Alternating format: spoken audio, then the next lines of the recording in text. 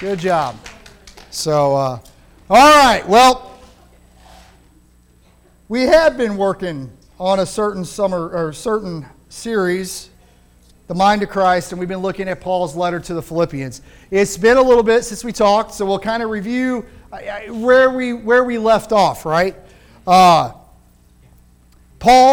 started off last week by telling us, hey, reminding us that there's purpose, even in prison. In other words, Paul's locked up in prison. He's so happy that he's there because God's still using Paul, despite being in prison, to minister and proclaim God's goodness right there in the prison. You can go to the next slide. And to be able to share the gospel, and so that it became known throughout all the Roman guard why Paul was there, about this guy named Jesus, and about all this stuff that's been going on, and Paul's celebrating even as he's locked up. And it goes on to, that section of Philippians to say that our circumstances, what happens to us on the outside, it doesn't inhibit God's plan for our life, but God uses our circumstances. Whether we think the circumstances are good or bad is irrelevant. God uses whatever circumstances we are in to accomplish His plan for our life. So Paul's circumstances that he was in prison for proclaiming the gospel, and God's accomplished His plan right there for Paul. So wherever he is, the circumstances don't stop God's plan. He actually uses them for His advantage. And then he mentioned again that taking a stand for Christ inspires others to be bold. That as he was taking a stand, even in prison, other people were hearing about this, what Paul was going through, and that he was still standing. And it inspired them to also take stands. And we talked a little bit about how you and I, we can inspire other people. I just had this great conversation. It was 2 weeks ago, Trace, with our New City Kids volunteers. We got a lot of students in this room that volunteer with our kids downstairs on Sundays. And I was just telling them this story about how I can remember, I wish he was in here, Brady Gillette, if some of you guys know that family. He was still a pretty little guy. He had just come downstairs. And if any of you remember Satch and Cayman Wolf, they're in pretty good shape. I think Satch is going to end up in the Olympics here before long. And they were all joking, we were going to have a push-up contest. And I was going to lose, okay? I'm not in the Army anymore. And anyway, little Brady Gillette looks up and he goes, Sean's going to win. He's got six-pack abs. Now, I do not have six-pack abs, okay? And I did not have them then either. And the point was to Brady Gillette, who was in kindergarten. He looked up to me, and he saw something different. And in the same way, I was telling all my young volunteers, look, to those kids down there that you're teaching, they look up to you. And you taking time to care and get involved and have conversations with them actually makes a real big difference because, Trace stands pretty tall. To say kids look up to him is a kind of an understatement, right? Like, yeah, they look up. But the truth is they do. And Paul's saying, look, you guys don't even know it.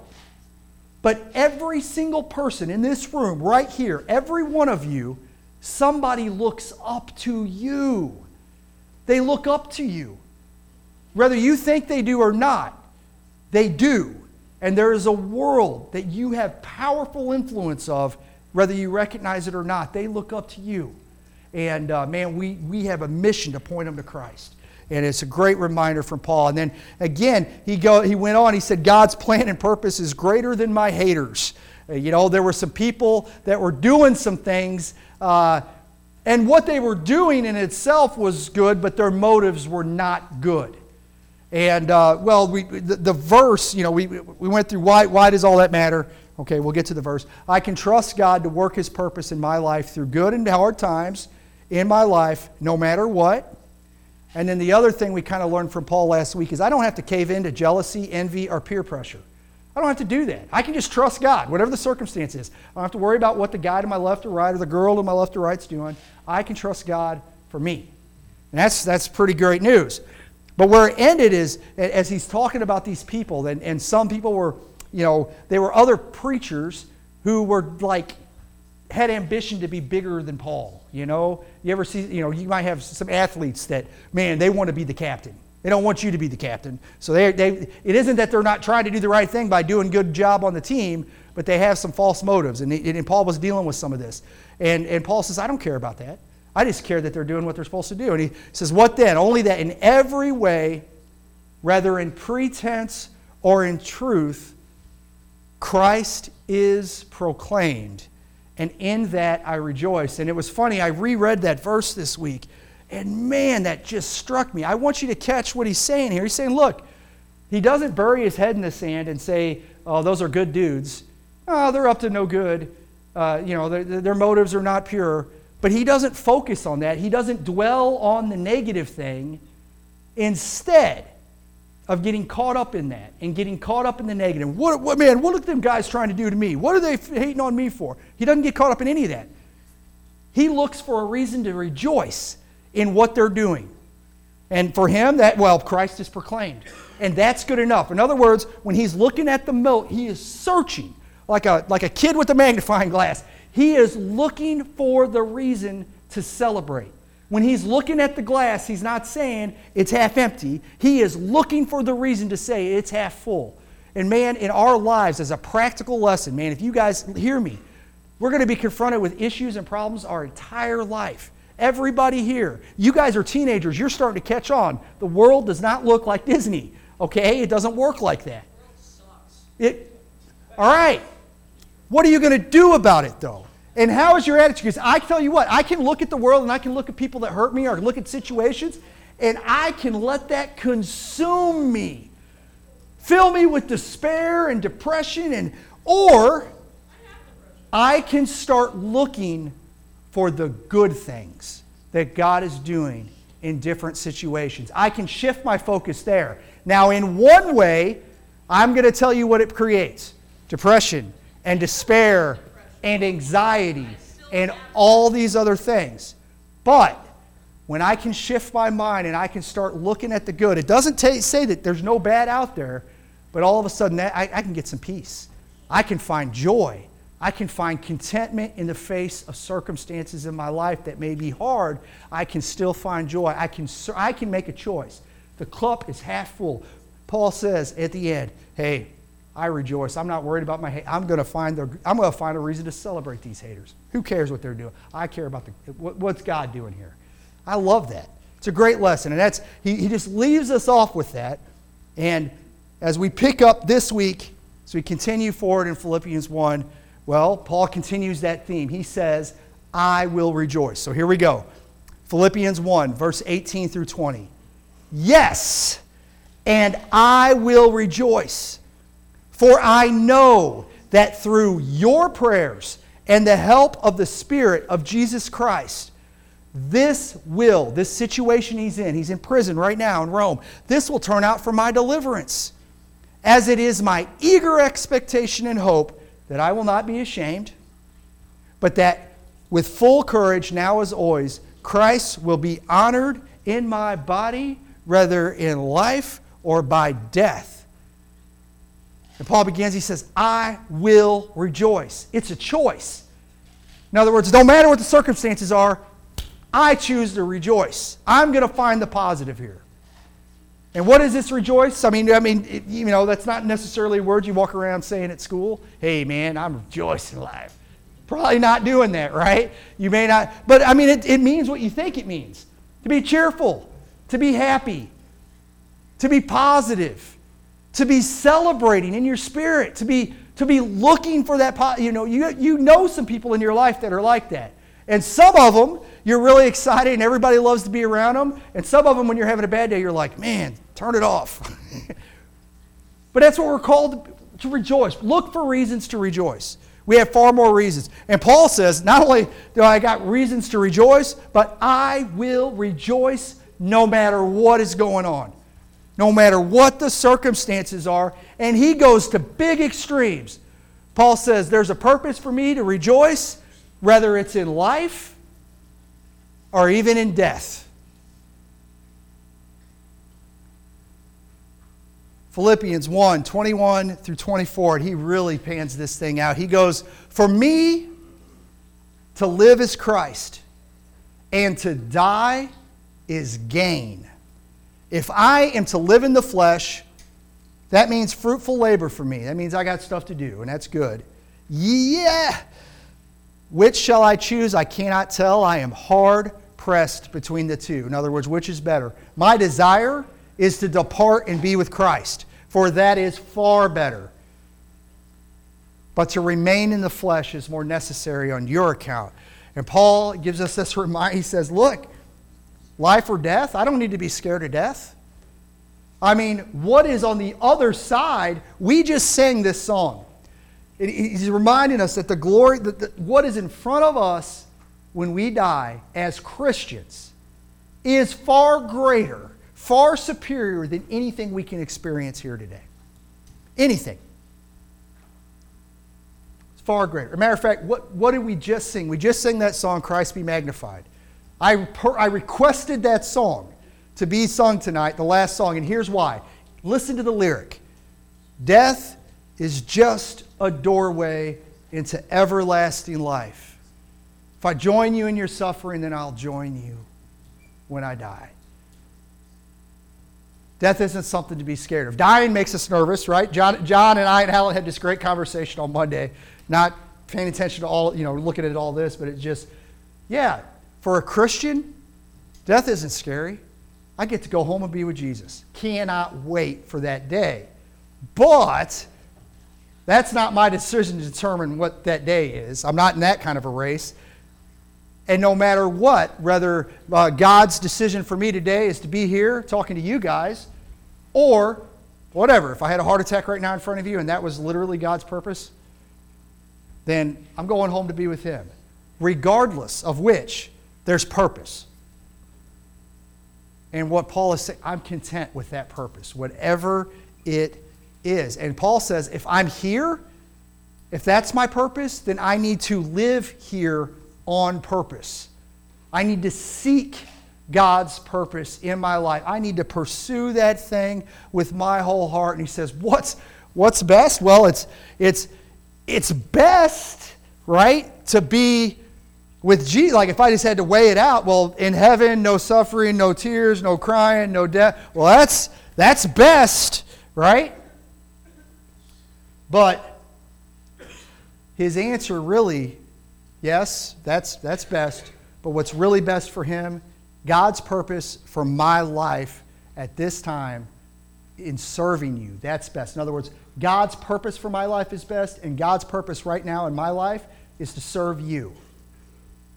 And I love what he says next. He says, look, I'm here, Philippians 1, 25 through 26. I am convinced of this. In other words, convinced that I'm not going to die here, that I still have work to do, that I have a purpose in serving you. That's God's purpose for my life. Convinced of this, I know that I will remain and continue with you all for your progress and joy in the faith, so that in me you may have ample cause to glory in Christ Jesus because of my coming to you again. This is a big statement that Paul is making here. A huge statement.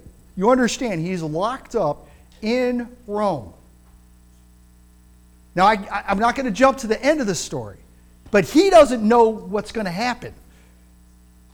Lots of Christians are dying. Understand that. Not everybody's happy that they were Christians back then. And Paul's on trial. And he doesn't have a crystal ball, but he says confidently, I am convinced, I know I will remain and continue with you all. And it's a big statement, this convinced, I know. He is certain that this will be the case. And there's no outside circumstance. This is a prophetic type thing that is being said. And here's what's crazy. Paul's right. We don't get all the details. All right, we don't. When we read the book of Acts, it really gives the tail end of Paul's life. It's funny, this part is not there. It doesn't give us quite all the picture. But we do get it when we look at some of the other books in the Bible. And in 2 Timothy chapter 4, Paul talks about a time. He says, the Lord stood by me and strengthened me for a purpose, right? So that through me the message might be fully proclaimed and all the Gentiles might hear it. So I was rescued from the lion's mouth. So Paul was in Rome, where they were happy to feed Christians to lions, at the time that he wrote his letter to the Philippians. And he said, I have confidence that God's still got stuff for me to do, right? And that I'm going to return to you. And sure enough, we get to 2 Timothy 4, and he says, the Lord strengthened me for this purpose, that I might continue the message. And so apparently, Paul was sentenced to die in the place where they fed Christians to the lions, in the Colosseum, but God rescued him. We don't get any of the details for that. What we do know is Paul did escape. He was freed at that time, and he was able to go share the gospel more. Then a few years go by, and there is a new Roman emperor, a guy named Nero. And he, if they were already not liking Christians, Nero really, really didn't like Christians. And so he arrests Paul, and Paul will eventually die at the hands of the Romans, but not being fed to lions in a Roman Colosseum.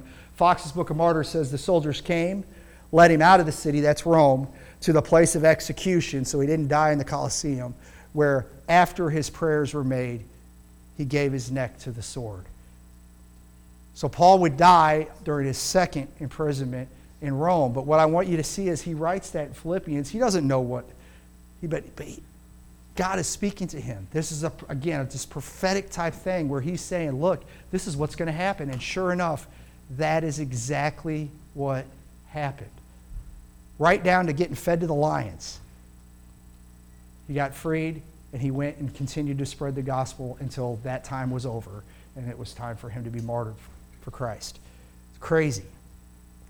Paul says, I will rejoice, and I will remain for God's purpose. In other words, God's not done with me yet. If I'm still here, God's got a purpose for me. If I'm dead, then that purpose is done, and I'm with him. And either way, I'm celebrating and rejoicing. So guess what that means? If you are in this room and you're breathing air, God has a purpose for you. I don't care who you are. If you are in this room right now or anywhere else and you're still breathing, God has a purpose for your life. He's not done with you. He's not done with you till he says he's done. He defines all that stuff. Till it's your turn to go home and be with Jesus. Paul had work to do. Guess what? If you're in here, you have work to do. We're going to talk a little bit about that. Your purpose. And what I want you to, he says God has a purpose for you. And that purpose for Paul worked like the wheels in a watch, a cogs in a watch. That purpose governed everything he did in his life. Next slide, please. Nope, the slide that has purpose on it. Has a picture of a cog. There we go. I knew we'd get there.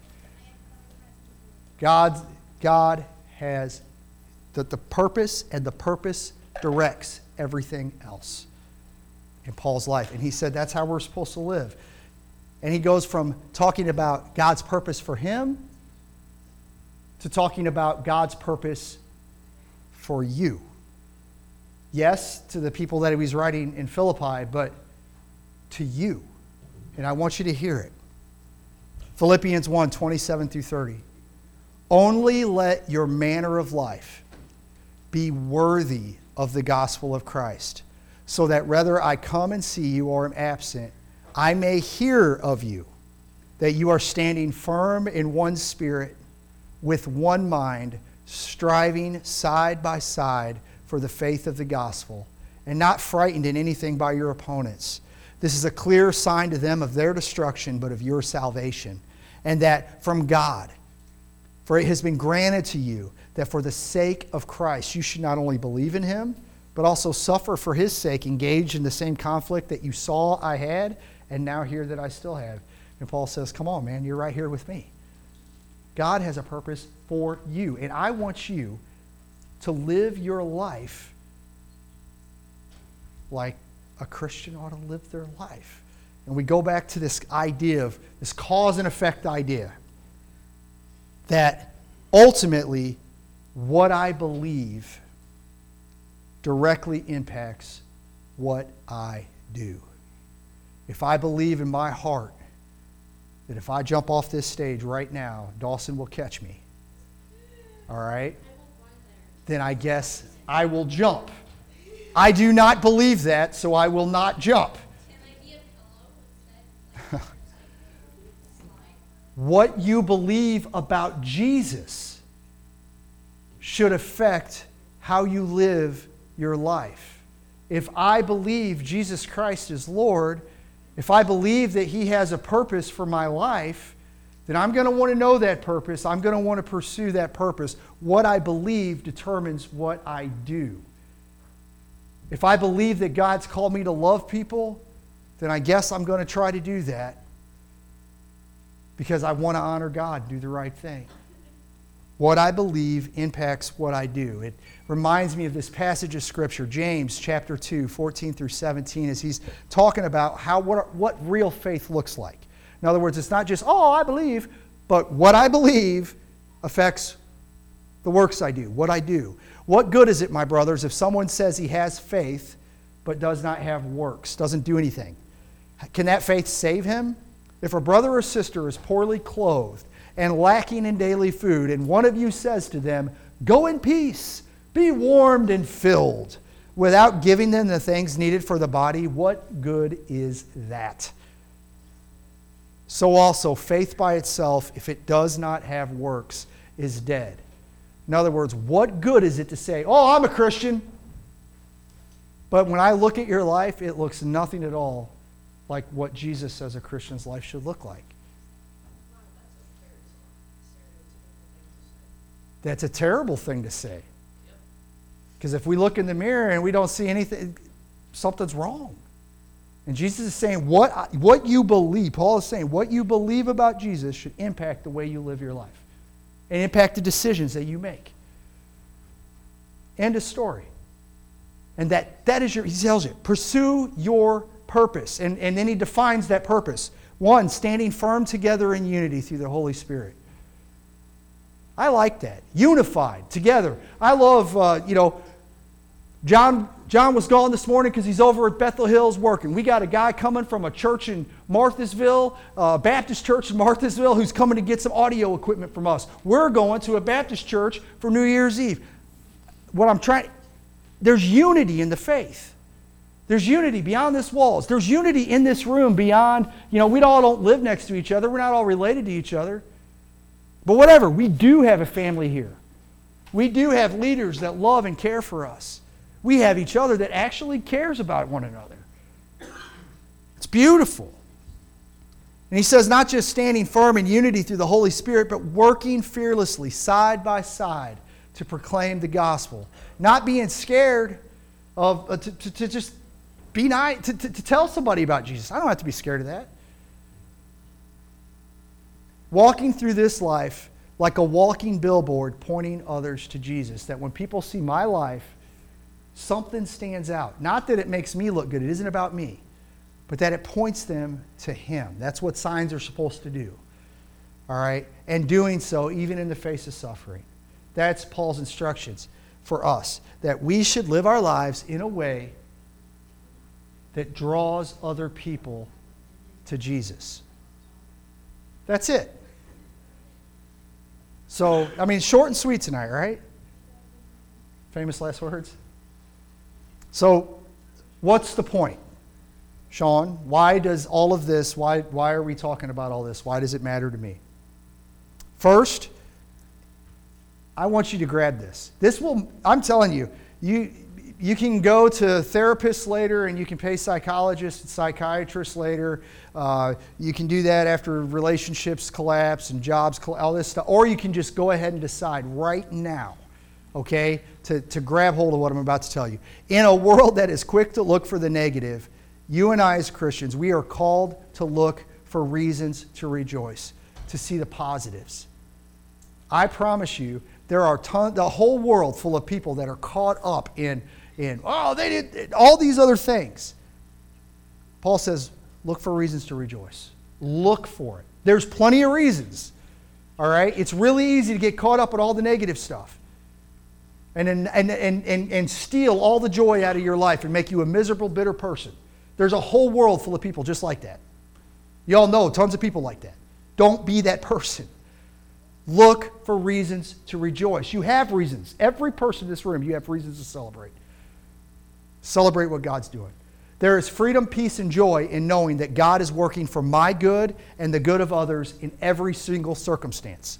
When I understand that God is working all things for good for those called according to His purpose, even when crazy stuff happens in Russia, I may not understand how God's working all this stuff for good, but I can resolve in my heart. And therefore, I do not have to sit at home worried. Man, do I need to build a bomb shelter or something go? No, I don't have to do that. I know that God's in control and it's going to be okay. Whatever it is, God's going to work it all out for good. All right? And there's peace there. And there is a lot of freedom there. I don't have to get caught up in the hype. There's freedom, peace, and joy in understanding that God has a purpose for you. And more than that, man, there's fulfillment. They talked to me when I first took this job. Oh, Sean, what do you think about this? Do you want to do this? I couldn't do anything else if I tried. Like, this is what I was created to do, and I cannot begin to tell you, I do not have a job. This is not a job. I don't come to work. Like, I had jobs before where I'm like, man, I got to get up and go to work today. I don't ever feel like that, not a single day. I am just excited and blessed to be here. I can't believe that this is what I'm called to do. And what I'm telling you is what your purpose may not be being a youth minister, but whatever God's purpose is for your life, when you find that and you step into that, you're going to have that same feeling. You're just going to know, this is what I was made to do. And it's a whole different thing. The rest of the world's pulling in a different direction. You can see all kinds of miserable people having all kinds of a miserable time, complaining. Even the whatever. You look on TV and you look at those guys out, ladies out in Hollywood making all these big bucks, and they're miserable. Their lives are in chaos because they haven't found the thing. And what I'm telling you is, God has a purpose for your life, and when you find that purpose, there's a pretty easy family to pick on there, isn't it? Not exactly living their lives for Christ. But when you find that, it's not a chore. Life's not a chore. I'm not saying that it's always easy, but man, it's fulfilling. It's a different thing. And last, how I live my life should point others to the Lord Jesus Christ. Philippians 1:27.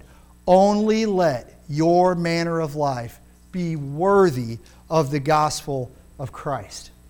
And it got me thinking about this passage. I talk about it quite a bit. John 13:35. Jesus is saying, what does it mean to be a Christian? What does that look like? What does your uniform look like? By this, all people will know that you are my disciples, if you have love for one another.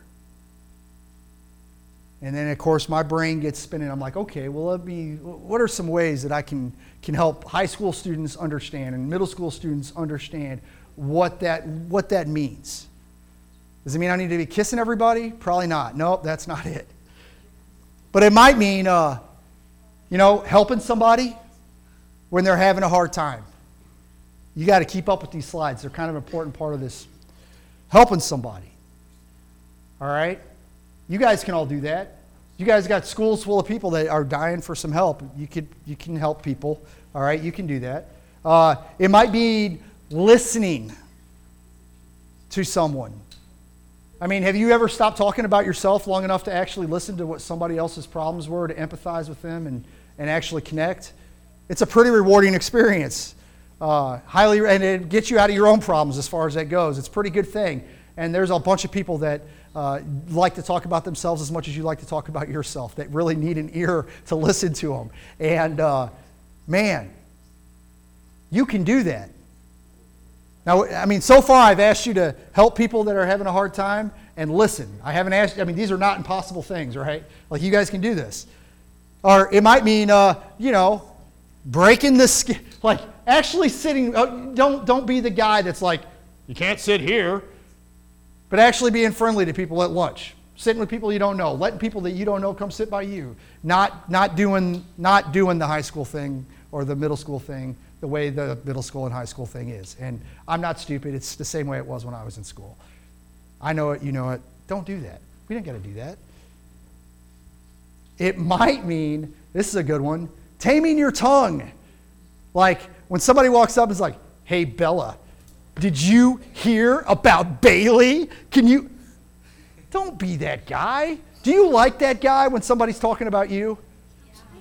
No, you don't. Don't be the gossip. Like, it's an interesting story sometimes. Don't be the gossip. Don't do it. If there's a rumor about me, I want to see how far the rumor goes. Because it's really good. That's hilarious.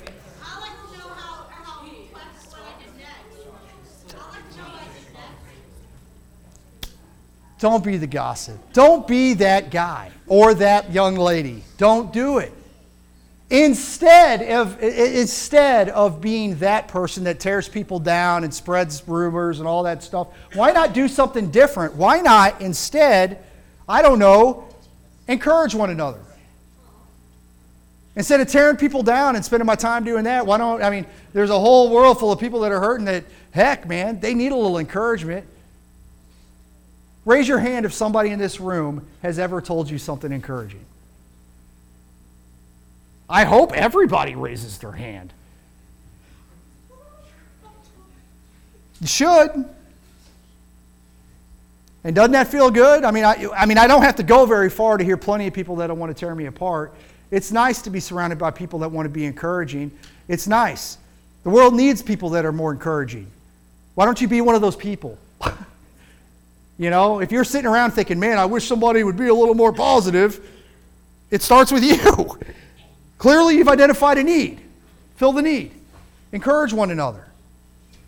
It might mean inviting somebody to 212, inviting somebody to church, inviting somebody to come sit, actually saying, hey, man, you come hang out. Have you ever been invited by somebody that you thought was cool to come hang out with them? It's cool. It's like it feels good when somebody invites you and says, hey, I choose you. I want to hang out with you today. That's a good feeling. Why don't you do that to somebody else? Why don't you give them that good feeling? You can do that. Some of you in this room have done that. You've invited somebody. That's great. Keep doing that. And really, ultimately, I guess what I'm really saying, what am I really saying? Saved to live your life like the Lord Jesus Christ lived his. Right? He was always helping other people. Never, constantly. Go ahead, I double dog dare you. Just read all the Gospels. He was constantly helping people. Constantly. It's always what he was doing. He always had a listening ear. He was always, God on earth, to say he had a little bit to say is an understatement, but the guy was always listening to other people. Always, always, always. And yes, he taught, and yes, he had profound things to say, and he was there for people, but the only way he listened. He knew their needs. Jesus did that. He did that. He listened. He was always connecting with other people. And he sat down to eat with everyone and anyone. Absolutely anyone. He didn't go to the lunch hall, the cafeteria, and be like, you losers. No. Invited everybody, even the people in society that everyone looked down on the most. Jesus says, I want to go to your house and have dinner. Let's hang out. He was constantly reaching out to other people, constantly trying to build bridges, constantly. He never, ever, ever gossiped. He never went around talking trash. You understand, Judas, he knew that Judas was going to betray him. All right, it isn't like that happened and Jesus is like, never saw that coming. He created Judas. Before Judas was even born, he knew Judas was going to do that. Okay? He wasn't like surprised. Oh man, can't believe. He knew. But did he ever look at the other apostles and say, you see that scumbag right there? That Judas is going to betray me. He never did that. I want you to think about that. Next time you're tempted to gossip about somebody, I want you to think about Jesus. He didn't gossip about anybody. Absolutely. And instead, he always had a word of encouragement. And sometimes those words of encouragement were hard, like he would confront people. I mean, he would send people away because they were in love with sin more than they were in love with God. But man, even then he did it lovingly. He was still trying to encourage him to do the right thing. He extended his invitation literally to everyone. The gospel is proclaimed to the entire world. The invitation to salvation extends to everyone if they just accept Jesus. Accept his call. The call to a better life, an eternal life in him, a meaningful life reflecting him and his character in this world, pointing people to him. That invitation extends to everybody. If they'll just take it. He doesn't exclude anybody. He says, come here. You're invited. So when I tell you to be inviting, what? Jesus did that. You can do that. I didn't ask you to do an impossible thing. I know I'm old. Who was talking about my white stash earlier? Now, what's funny is the older crowd's like, don't say you're old. Bad, Sean, you're grounded. They can ground me because they're older. Yeah. I know I'm older, but I can remember being a teenager and believing that the world, listen here, Bria, you got to hear this, believing that the world should be better than what I seen around me because the world was crap. I remember being a teenager. And I was actually even crazy enough to believe that it should be better and that somehow we, my group of that we could make it better. I remember being a teenager. And it's true that I may have been crazy to think that, but, and it's a big but, I was not wrong. I wasn't wrong about that. We can do something. You can do something. For those of us who call Jesus Christ our Lord, this is exactly what we are called to do. You and I, to live our lives in a way that is worthy of the gospel of Christ, in a way that proclaims to the world that Jesus is real, that he's present in this world, present in each of his children, and that he really is the way, the truth, and the life. The answer for the change our hearts are longing for. You guys all feel it. Every single person in this room knows the world sucks and needs to be better. You all know it. You're not wrong. It sucks and it needs to be better. And every single person in this room, if you thought all you had to do was go flip a switch and it's better, every single person in this room, I don't care who you are, I believe that you would get up and you'd flip that switch. It's written in your soul. You can't help it. You want things to be better. And you know they need to be. It takes a little bit more than flipping a switch, though. Are you willing to do that? And the truth is, you can't do it alone. You got to have Jesus. You got to have Jesus. That's the answer. He's the answer. My prayer tonight is that you know him. If you know him, then I guess you're able to lean on him, to reflect on him, and look for opportunities to listen and look for opportunities to help. Look for opportunities to love. You know what's funny? I did not even say what you need to do is memorize the Bible and go out and actually share the gospel in a detailed. I didn't say you need to be a pastor. All those things I asked you to do were actually things that every single one of you tomorrow could go to school and do without any special training. Every single one of you tomorrow could go right into your school and literally do that And it would take nothing except some courage. That's what it would really take, is a little courage.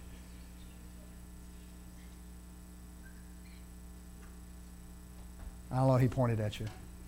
I don't know what you did, but you're in trouble. But it starts with knowing him.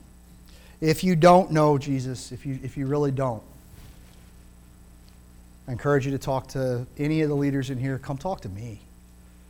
Let's start having some conversations. Because it starts there. And my goodness, if you do know him, then let's live lives worthy of the gift we've been given in Jesus Christ. Do you realize the tremendous gift that you've been given in eternal life?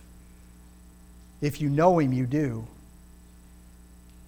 And again, you all know the world should be better than it is. There's a little part of you that says, I should be making this world better. Every person in this room, I know it's there. You can't deny it. This is what that looks like. Are you willing to do that? Let's pray. Heavenly Father, thank you for your goodness. Father, if there's a student that does not know you, Lord, I pray that you would embolden them, that you would soften their hearts, that they'd hear your voice, and that they begin pursuing you, answering your call to salvation. Lord, please give them ears to hear, soft hearts, Lord. Father, for those who sit in this room and proclaim themselves to be Christians, Father, I pray that what they believe about you would be reflected in the lives that they live, that you would be glorified through our lives. Father, that you would use us to make an impact in this world. And yes, for some students in this room, they may very well go on to be pastors and ministers and serve and learn and grow and have a tremendous impact, in the ministry field. Write books and write songs and have a bigger impact than anything we could ever dream of. That may very well be the case for some of these students. But Lord, the truth is, for all of us, you've given us a sphere of influence. You've given us an area where we can reflect your light and love into this world, Father, no matter what we're doing. Whether we're at high school or middle school or working in a hospital or working in a car garage or selling stuff in Walmart, you've given us a place and a purpose to help, to serve, really to love, to live our lives in a way that points them to you. Help us to do that, Father God. Give us the courage to do that. Thank you so much for your goodness and your love and your faithfulness. Thank you that you would even invite us to participate in this thing that you're doing, this redemption that you're bringing, that you are making all things new. The reason our souls cry out for something better is because you have prepared something better that our souls are longing for. And it is to be with you forever, Lord. Just help us to draw as many people as possible. Your will be done, Lord, in that area. Lord, just help us, Lord, to point people to you. In Christ Jesus' name I pray, amen.